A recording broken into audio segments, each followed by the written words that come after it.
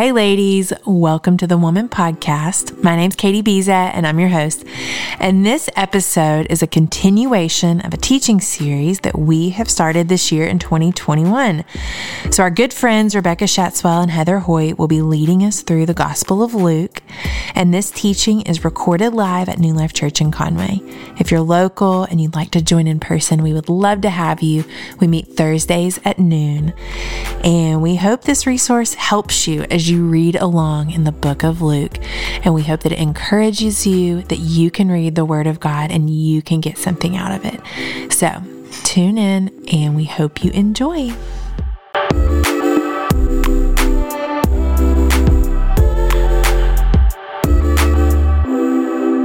Hello, everyone. I'm glad to be back. I loved the snow. Did y'all feel the same way? I love the snow, and yet I was so ready to be able to get out of my house again. Did anyone share that sentiment? It was beautiful, but I just want to say, for those of you who don't know, Amber is my twin sister. So most of you in here probably know that. We are definitely fraternal, okay? I'm sure I'm not giving you anything you did not know, but we shared a womb. We've been together for a long time. So if there is somebody that I know that is a woman of faith, it is Amber. She has prayed over more people than I could even explain to you. She is so confident in the power and the love of Jesus. And so I just want to encourage you to just keep her in your thoughts and in your prayers. If you need prayer, she is a person I recommend. I have watched the power of God move through her praying over many people time and time again. And I remember Heather and Amber were at the doctor together getting the report, and Heather called me and she was just kind of listing off the report. And it was one of those moments where you just, you feel like your breath leaves you for a second because, you know, there were several things to the report that we were not expecting. And I remember feeling on the inside of myself, the place where no one else is, like, what am I about to hear? How bad is it? And as Heather kept giving me the details, it was like I didn't even know in my spirit how to respond. And I just heard the voice of the Spirit of God say, there is nothing that's too difficult for me. And so I just want to share that with you because that is what I'm standing on right now, that it's not too difficult for the Lord. But I also wanted to be very real with you guys at the same time because I know you love us and I know you will stand with us and beside us. And so I just want to be real with what's going on in our family and what we are believing to see the Lord do. And do not doubt, if you talk to Amber, you are going to see the joy of the Lord in a way you wouldn't expect because she's so full of faith. She feels like God has given her a word. And so she's already I just feel like a strong place walking through this, but I just wanted to share that with y'all. Okay, let me pray real fast. Heavenly Father, we just thank you that your presence is with us. We thank you that you go before us. We thank you that you see every moment of our lives before we even know what is happening, God. We thank you that nothing catches you off guard.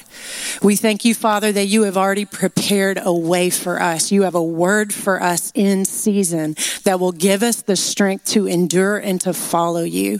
So, Lord God, for every hard place represented in this room, I pray that every woman's ears would be open to your voice and your spirit, hearing what you are saying to her in her specific situation, that you would stir her faith in you, to trust you, to know that you are the most trustworthy person in the entire universe, and that you are the safest place to run to with our hard places. So, Lord God, we give you every struggle, every story, Lord God, as an opportunity for your power to be on display. In Jesus' name, amen.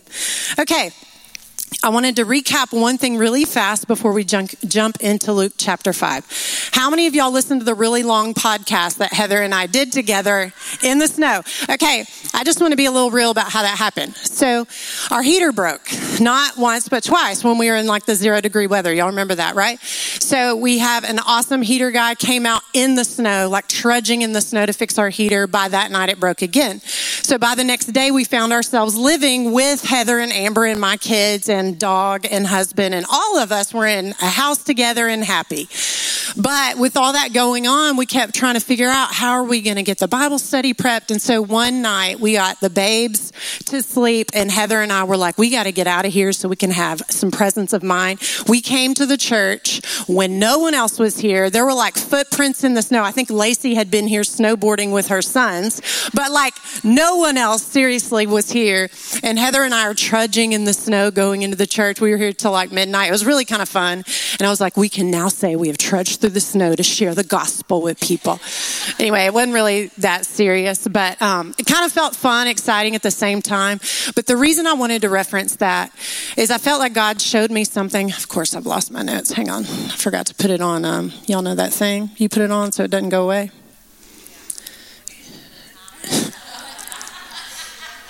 Go to display and brightness.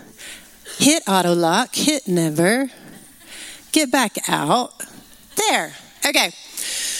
So last week we were talking about Jesus' time of testing in the wilderness, if you'll remember that. He had that moment where he fasted. He went into the wilderness. The Spirit of God led him there. He didn't eat for 40 days. At the end of that, the enemy began to come to him with one thought after another.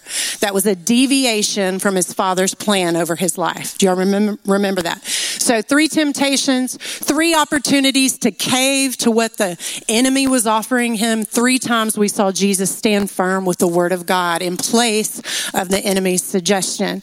And if you ever need encouragement in how to stand strong in whatever battle you are facing, go to that chapter.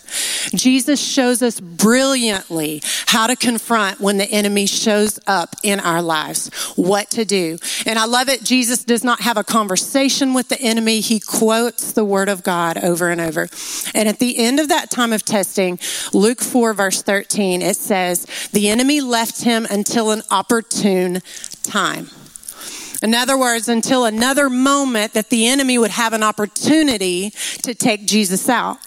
Then the very next story in that chapter, which we also shared about, was where Jesus stands up in the synagogue in Nazareth. And he quotes Isaiah 61, this beautiful passage about his purpose. And he says, today this is fulfilled in your hearing, right? And at first the people are in awe and wonder, but by the end of the story, they're trying to take Jesus's life. They're so offended by the things that he is saying to them. And I felt like after we shared about the study last week that God brought me back to those 2 moments, and he said, do you remember when it says the enemy left him until an opportune time? That next story was the opportune time. And I started paying attention to the patterns when the enemy is trying to attack Jesus, what it looks like, because I can make a bet. If this is how he attacks the Son of God, then this is probably how he also attacks the children of God. Okay, and the first way that he attacks Jesus is he comes to him when he is weak and alone. And when he cannot take him out that way, the very next way that he comes to him is through the criticism, rejection, and hatred of people that should have his back. Jesus' hometown. They should be the ones rooting around Jesus, like gathering around him, cheering him on, and honestly being proud of him that he's about to go out from their town and do ministry unlike they have ever seen. And instead, they are offended by what he shares with them. They reject him and they try to throw him off a cliff. And I felt like God was trying to remind me, the enemy will come to you when you are weak and alone. And if he can't take you out that way, in other words, if you pass that test, standing firm on the Word of God, he will start using the rejection and the criticism of people around you to also try to take you out. So I just wanted to draw your attention to that. If you feel like you've experienced either one of those moments, you are in great company, because Jesus leaves us his example of overcoming so that we know how to overcome. Okay? So now we're going to jump into Luke chapter 5. Okay, and I want to give you a few ways to think about Luke chapters 5 through 7. You may have just read 5 through 6. I may mention chapter 7. We'll see. But what I love is that purpose over Jesus' life that he stood up in the synagogue and declared. Does somebody have it? It's Luke chapter 4, verse 18. Can you read it just to remind us what the purpose on Jesus' life is? And 19. Okay, exactly. It's a beautiful passage. It's a longer passage in Isaiah 61 if you want to go and read it there. But what I love is what we are about to read in Luke chapters 5, 6, and 7 is a fulfillment of that purpose. You start to see Jesus day in and day out do every one of those things. He starts proclaiming freedom to captives, good news to poor and broken people. He starts declaring sight to people who are blind and setting free all sorts of people from all sorts of bondages. It's amazing over and over again to watch what Jesus does just in those next few chapters. But as I was reading all three of those chapters, I felt like God began to just show me a way to look at how they all fit together. And it is that Jesus begins to demonstrate through ministry day in and day out that he has full authority over all things. So I don't know if you like to write in your Bible. Okay, confession time. How many of y'all think it's okay to write in your Bible? How many of you feel like bad if you like write in God's word? I used to feel that way in the church I grew up in. I felt like it was like wrong, like I was desecrating it. But I'm like, I get it in me if I can write things in the sidebar. So if you feel that way, I encourage you to write in your Bible, and I'm going to give you a few things to write. Y'all with me? Okay, chapter 4, verse 31. It's actually right before chapter 5. This is the first miracle on record in Luke. I feel like we see Jesus demonstrate authority over the spiritual realm. So if you're going to write something beside that, write authority over the spiritual realm. And this is where Jesus begins to set people free who have unclean spirits on the inside of them. And then chapter 4, verse 38, he begins healing people, and we see his authority over sickness. And obviously, I love that, sister. And obviously, it's only the first time you begin to see Jesus demonstrate this authority. You will see it over and over again. And then chapter 5, verse 1, the story we're about to go to where he calls Peter, we see him demonstrate his authority over nature. Chapter 5, verse 17, we see Jesus demonstrate his authority over sin.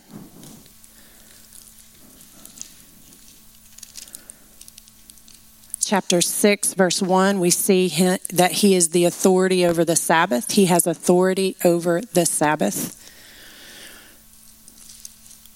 Chapter 7, verse 1, he has authority over all nations. This is where he performs a miracle for the first person outside of the nation of Israel that we see in the book of Luke. Chapter authority over all nations. And then chapter 7, verse 11, he raises a widow's son to life, and we see that he has authority over death. Within 3 chapters, this is the authority we see coming from the life of Jesus. Authority over all spirits, authority over sickness, authority over nature, authority over sin, authority over the Sabbath, authority over all nations, and authority over death. So I want us to remind ourselves when we feel discouraged at the weight of whatever it is that we are walking through, there is nothing that is too difficult for him. So can I encourage you, if you are in a dark place, you're discouraged, whatever situation you're in, you're like, there is no hope for this situation. It will not change. I don't see any way out. Just read these 3 chapters. And your mind is going to be blown, not by the circumstance, but by what Jesus is able to do with any circumstance. Okay? Okay, chapter 5, verse 1. I love this. This is where Peter enters the story. How many of y'all love Peter? Man, he's my guy, right? I identify with him in the scripture. He has some major flaws and they're very easy to see, but Jesus never turns from his dedication to what he's doing in Peter's life. So Peter gives me hope, right? If Peter can make it to not only be a disciple, but a strong leader in the church after Jesus' ascension, then there is hope for all of us, okay? So we get introduced to Peter in this very story. But do y'all remember his first name, his given name? Simon. So he's going to be Simon because his name hadn't changed yet. That moment hadn't happened. Okay, now it happened that while the crowd was pressing around him and listening to the word of God, he was standing by the lake of Gennesaret. And he saw 2 boats lying at the edge of the lake, but the fishermen had gotten out of them and they were washing their nets. And he got into one of the boats, which was Simon's, and he asked him to put out a little distance from the land. And he sat down and continued teaching the crowds from the boat. Okay, I want you to get this picture in your mind. People began to hear of what Jesus was doing. Remember, this is pre-cell phone days, okay? So my point is, something amazing happens, or not even amazing, really very subpar around us these days, right? And it still goes viral within seconds, right? I mean, it's like, did you see this dog lick this weird thing? And then we send it out to thousands of people and everybody's like, yeah, I saw it. But just imagine they are living in the days of pre-technology. Okay? And yet what Jesus is doing is so powerful. The word about Jesus is traveling. Within days and weeks, there are people that are coming from far off lands to have a shot at being in the presence of Jesus. Can you imagine if you heard there's a man who can command evil spirits to come out of people, or people that are struggling with sickness and disease and they're being healed literally in that moment? If you found yourself in one of those places of need, what would you do to get to Jesus? So the word is traveling out about Jesus. So there are crowds gathering, and they don't have microphones like I'm talking on today. So can you imagine if a crowd gathered around Jesus, how is he going to communicate to all of them? And I say that because we often picture Jesus as being like this sweet little guy that's, blessed are the poor, that talks like that. But he gets in a boat and scoots out a little bit from the shore and addresses an entire crowd. So I think Jesus was a loud talker. What do y'all think? I mean, his voice is able to amplify, to speak to thousands of people that can hear him, okay? I think he may have, just a little more boldness in there than we realize. So anyway, he starts addressing the crowd. It says, verse 4, now when he had finished speaking, he said to Simon, put out into deep water and let down your nets for a catch. Simon responded, I love Simon, which is Peter, and said, Master, we worked hard all night and caught nothing, but I will do as you say and let down the nets. What do we learn about Peter's personality in that very first statement? Anybody can say anything. Okay, he has an opinion, right? You hear what Peter thinks first second. That's the first thing that comes out. Any other thoughts about his personality? He's outgoing, okay. He's receptive. Yeah, I think Peter is definitely a strong personality. I think he's a leader. A strong personality always think they know, right? Y'all know anybody that just always think they know? They're just like, I'm right. If you would just ask me, I'm right about everything. I could help you out. What I know, if I tell you something, it's going to be the thing. So Peter can't help himself. What he knows is the very first thing that comes out of his mouth to Jesus. The dude that he watched heal his mother-in-law a couple of days before that. The guy that he's watched heal person after person. He says, move your boat out a little ways and let down your nets for a catch. And Peter just can't help himself. He's like, Master, we've been here all night. We haven't caught anything. Right? Because what is Peter's level of knowledge in this area? He's an expert. He's a fisherman by trade. He's done this for years and years. He's a pro. So when Peter says there's nothing to catch, there's nothing to catch. Have you ever felt like you know what you know about your situation? In all your years of experience, in all your years of doing what you do or being in the situation that you're in, you know what's going to happen. Peter knows what it's like to fish all night looking for something and there's nothing there, and he knows by the next morning it's not going to change. So why does Peter decide to take a chance on what Jesus is saying? Did we even get to the rest of what he said? Okay, sorry. Simon responded and said, Master, we worked hard all night and caught nothing, but I will do as you say and let down the nets. Why did he decide to do what Jesus said? Any thoughts? He's already seen him do some amazing things. Has anybody noticed what he calls him? He calls him Master. What do you think he means by that word? He was listening to him teach. Yes, he has knowledge in his heart that he's different. Think about it. If we called someone master, what would we mean by that? That they have authority over what? Right, at least you, and definitely authority over other things. So it's so interesting to me that he says master. In other words, I recognize your authority, but let me tell you what I know, because strong personalities can't help themselves. And then he catches himself while he's doing it, because that's what happens with strong personalities, right? I have one. It's like you just start telling everything you know, and you're like, but maybe I need to take a step back and rewind a second and like get the Holy Spirit for a minute and then respond again, right? This is the moment Peter is having. He's like, we've tried this all night long and nothing has happened, but I will do as you say. In other words, he recognizes the authority of Jesus is greater than all that he knows. Okay? So what's amazing to me about the miracle that happens here is often we see Jesus respond to people's faith. But Jesus is not doing this miracle because of Peter's faith. Peter doesn't have faith that this is going to happen. He doesn't do it because he believes. He does it because he trusts his leadership. So he chooses to obey his voice anyway. Have you ever found yourself in a place where God has asked you to do something and you don't have any faith that the thing that God asked you is actually going to happen? But can you find in yourself enough trust that maybe if God asked it, maybe he knows something a little more than you and can actually accomplish what is on his heart because of your obedience? Sometimes I think obedience is stronger than faith.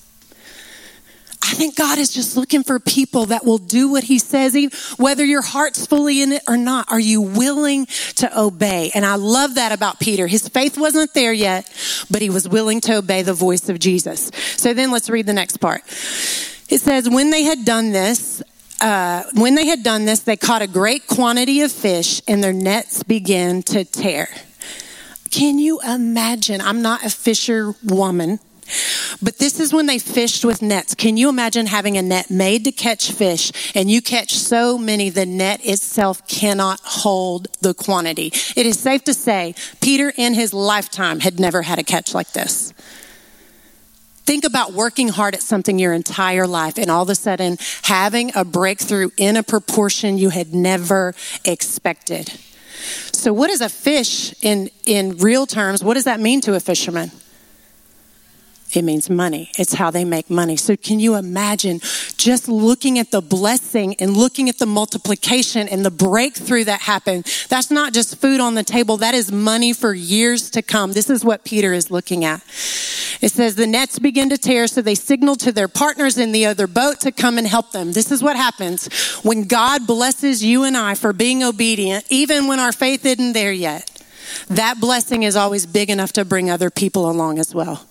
It is so big, Peter himself cannot contain it all. He's got to go get other friends that then get to benefit because of what Jesus chose to do in Peter's life. This is what's awesome about our ability to obey God, even when our faith isn't there yet. God's not just going to bless you, he's going to bless those that are around you. So can I encourage you, if you know God has asked you to do something and you are paralyzed by fear right now, would you just dare to take a step in obedience to the Lord and watch what he's going to do? Okay, let's keep going. But when Simon Peter saw this, okay, now if you were asking, if God asked you to do something, you didn't really have faith much was going to happen, but you obeyed anyway, and then God sent an abundance of blessing in your life, whatever that area would be, like let's say you won the lottery tomorrow, right? Okay, whatever that area of blessing would be for you. If you all of a sudden saw more than you ever imagined, what do you think your first response would be? How many of you would have a praise break? Okay, maybe hands in the air, maybe a little dance. Anyone else? Run around the room. What else? Yeah, I'll start texting everybody I know, right? You are never going to believe what just happened, right? Okay, let's look at Peter's response. When Simon Peter saw this, he fell down at Jesus' knees saying, "Go away from me, Lord, for I am a sinful man." For amazement had seized him and all his companions because of the catch of fish which they had taken. I love this moment because it is so real. It shows you where Peter started with Jesus.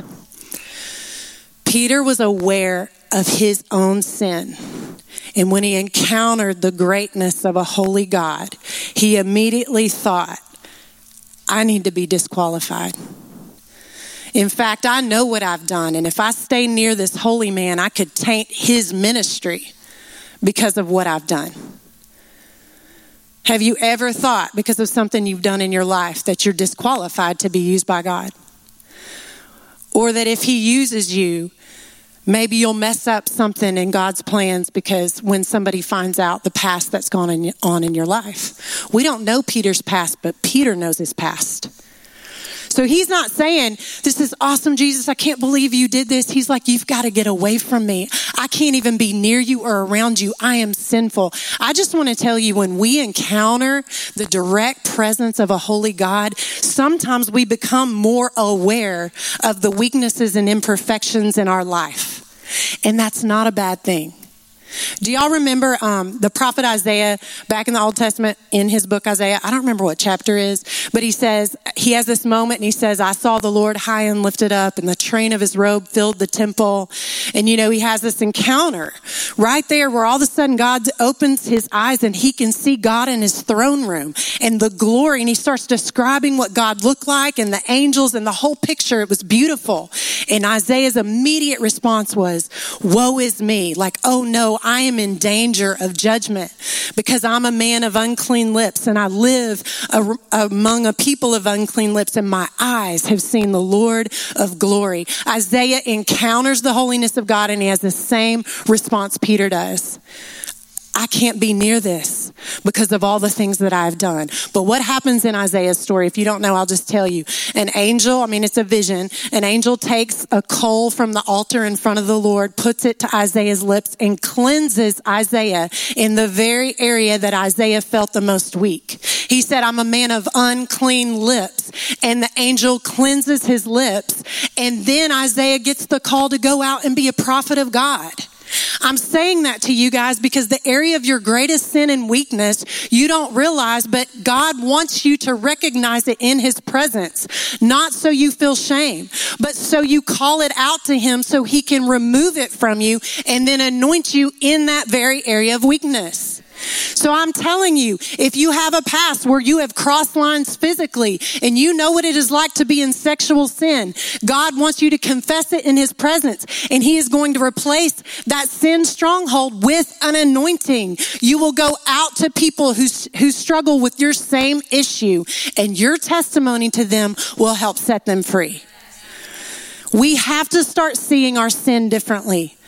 Not that it's not sin. We need to recognize it's sin and call it out as such. But recognize when God says what the enemy means for evil in your life, I'm going to turn it around for good. Our biggest mistakes are the areas where God wants to anoint us with his greatest glory. Because when you've fallen in an area over and over again, you know when God sets you free, it has nothing to do with you. And that is what people need to hear. They don't need to hear, I pulled myself up by my bootstraps or I just worked really hard and finally got over this issue. They need to hear, no, I didn't know what I was doing. And I just got honest before God and I don't know how, but he has been setting me free and this is how I'm walking it out.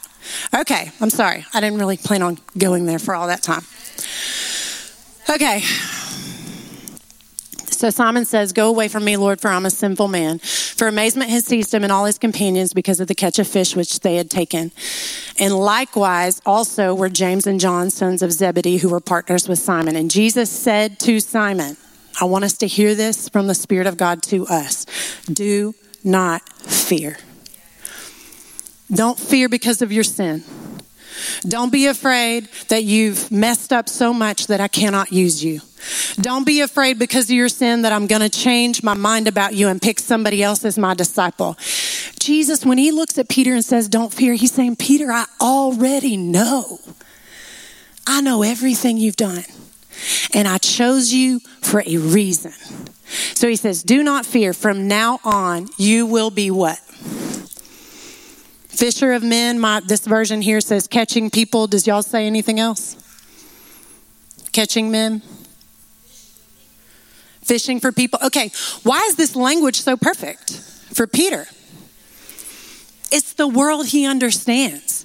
He knows what it's like to put in a good night's hard work, because that's when a lot of the fishermen would go out at night and let down their nets and bring in fish and use that so that God would bless them with provision for their family. He knows the trade of being a fisherman.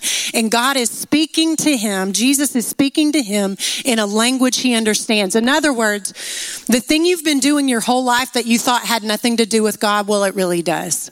It's a metaphor for what you're about to do in the kingdom of God. God can use anything we do. It doesn't matter how you're gifted or what area he's called you to or what profession you work in, or are you a stay-at-home mom? The Lord is able to anoint that specific area in your life to become a powerhouse for his kingdom. So I would invite you to ask God, how do you want to use what I am doing day in and day out right now to be a powerhouse for your kingdom, Jesus? It's probably not fishing. Any fisher women in here? Okay. If it's being a stay-at-home mom, God, how do you want me to use this for your kingdom? Are there other moms I can reach out to in this season? Are there other people that I can encourage towards you? Okay. He says, do not fear, from now on you will be catching people. Sing it. When they had brought their boats to land, they left everything and followed him. Okay, did y'all catch that? Did they go and cash in the fish?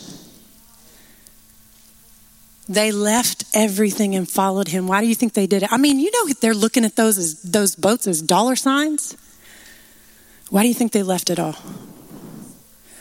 They found the source. It was better. He was better than any blessing they could imagine. They knew as long as they were with him, that well was not running dry. So I'm like, man, how many other people got that catch of fish? Because you know there weren't those dudes sitting on the shore like, okay. Okay, we don't have much time. Man, that's just one story. I wanted to go through so many more. Yeah. Okay, let me do one more story. Y'all want to do the paralyzed man going through the roof? We'll do that story. Okay, verse 17. On one of those days while he was teaching, Pharisees and teachers of the law were sitting there who had come from every village of Galilee and Judea and also from Jerusalem. This is important to note. This is the first time we see the Pharisees start showing up to see what Jesus is doing. You remember me telling you at the beginning, the enemy tried attack number 1 when Jesus was weak and alone. Attack number 2 was through the criticism and rejection of those who were close to him. Attack number 3 is through church leaders. Okay, through believers who were offended at what he said because it was true, and they were jealous of his influence. And the Pharisees can't get over it. You will watch them be really an enemy to Jesus for the rest of his earthly ministry, okay? Side note. But they start coming from everywhere because they start hearing the same news that everyone else is hearing. There's this man, he's healing people, he's teaching things with authority like we've never heard, and they want a front row seat to what Jesus is doing. So I want y'all to have that in your mind. When this moment happens, this healing moment, they are on the front row. Okay? And the Lord's power to heal was in him. Just then, some men came carrying on a stretcher a man who was paralyzed. They tried to bring him in and set him down before him. Since they could not find a way to bring him in because of the crowd, they went up on the roof and lowered him on the stretcher through the roof tiles into the middle of the crowd before Jesus. How many of you love this story? I mean, we all need friends like that. How many of y'all think that it was 4 guys? That's what I've always seen in my head. But I don't know if I've just seen that because that's how it's always depicted. But I'm like, he could have been a skinny man and 4 would have been fine. He could have been a big dude. They might have had to have 6, right? Do y'all think it was 4 or 6? 4? Yeah, we don't know, right? 4 to 6. My point in giving you a number is we need to have a small circle of people like that will do whatever it takes when we're the one in need. When we're the one paralyzed from whatever is going on in our life, that will do whatever it takes to get us to Jesus. So I encourage you, if you know somebody you love that is going through a really rough situation, or maybe they're stuck in a situation, have been in that for a long time, find 3 people to agree with you in prayer for the long haul over that person's life and watch what God will do with it. I remember a season years ago when my sister Heather, I'm sure you're following me telling the story, she was away from God, and she had a boyfriend that was toxic in every way. I mean, I can identify with that story. I had that in my own life at one point. And I just remember me and Amber and my dad and my other sister having a conversation one day. And my dad was just so concerned about what was going to happen in Heather's life. And, you know, she just was off on her own, doing her own thing. And it seemed like no one could get to her. And I just remember having this faith rise up in me. And I was like, Dad, she's going to come out of this. God is going to set her free from this relationship. She's going to be doing ministry in the future. And he looked at me and he was like, how are you so sure? And I said, I don't know. I just have faith that this is going to happen. And so we started agreeing as a family that every day at what time? 4:30. Amber has a better memory than I do. At 4:30, we would pray for my sister, Heather. And several months later, Heather called me on the phone and she basically said, like, I'm ready to leave my life. I'm ready to leave this guy I'm with. I want to move to Conway. I want to make a total change and transformation. And we began to have a conversation about what changed her heart. And she goes, I don't know, something's been messing with me. Like every day at 4:30 for the last 3 months, when I'm driving home from work, I can't explain it to you, but I just cry all the way home from work. And I don't know what's happening, but I know that God is trying to get my attention. And I all of a sudden realized, like, you know, we know the power of agreement in prayer and we believe in the scriptures that talk about it. But I was like, man, the Holy Spirit was able to do what none of us could do. He can get to the heart of a person. He can speak to the depths of them. All we did was agree in prayer and we saw God work a miracle. I just want to say that. Okay. Verse 20, seeing their faith, he said, friend, your sins are forgiven. Okay, how many of you do a double take when you hear what Jesus says?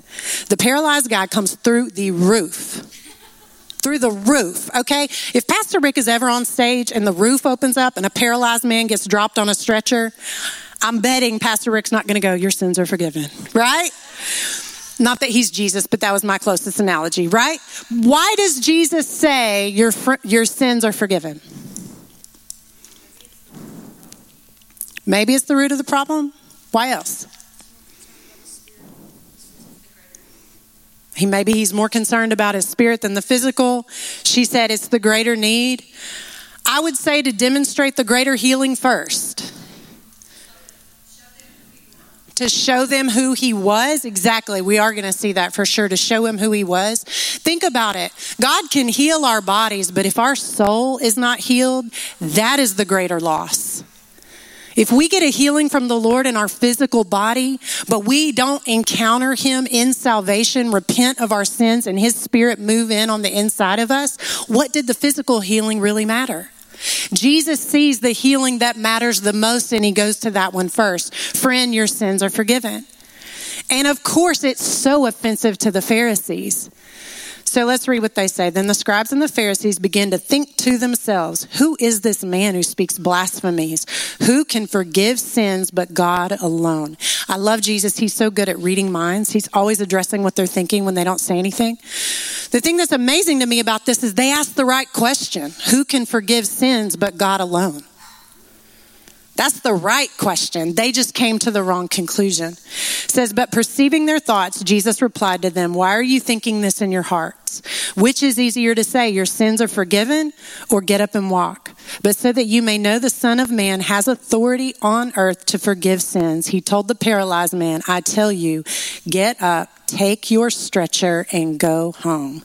Immediately he got up before them, picked up what he had been lying on, and went home glorifying God. Then everyone was astounded and giving glory to God, and they were filled with awe and said, we have seen incredible things today. I just want to encourage you, no matter what God does in your life, to never lose the awe of your salvation. You remember, we'll get to it, maybe not today, I don't know when we'll get to it, but at a moment in the future when Jesus calls his disciples, he will send them out 2 by 2 into towns, and he gives them his power, the power of his spirit, and they come back rejoicing because they were able to see demons cast out of people at their word. Do you remember that? And Jesus says, don't rejoice that the demons are subject to you. Rejoice that your names are written in the Lamb's book of life. In other words, don't become so overwhelmed at the power of God moving through you that you think it is greater than the power of your own salvation. I just say that because no matter how great we become in ministry, how anointed we become, how many gifts we have and operate in, whoever is standing at the front with the mic in their hand, we have to remember we are just as in need of Jesus as the person in the crowd with the greatest sin. Because when we stop needing Jesus, we stop knowing him. Jesus says there will come a day that there will be people before him that brag about all the ministry they did in his name. I taught in your name. I cast out demons in your name. We perform miracles in your name. And he will still say, depart from me, for I never knew you. We cannot lose the awe that a great and powerful and holy God made a way for you and I. When we had no ability to take care of our own sin, he made a way, gave his own life to cover us, not because we deserved it, but because of his great love. That is the greatest miracle you and I will ever see in our own lives. Okay, listen on that. Heavenly Father, we love you.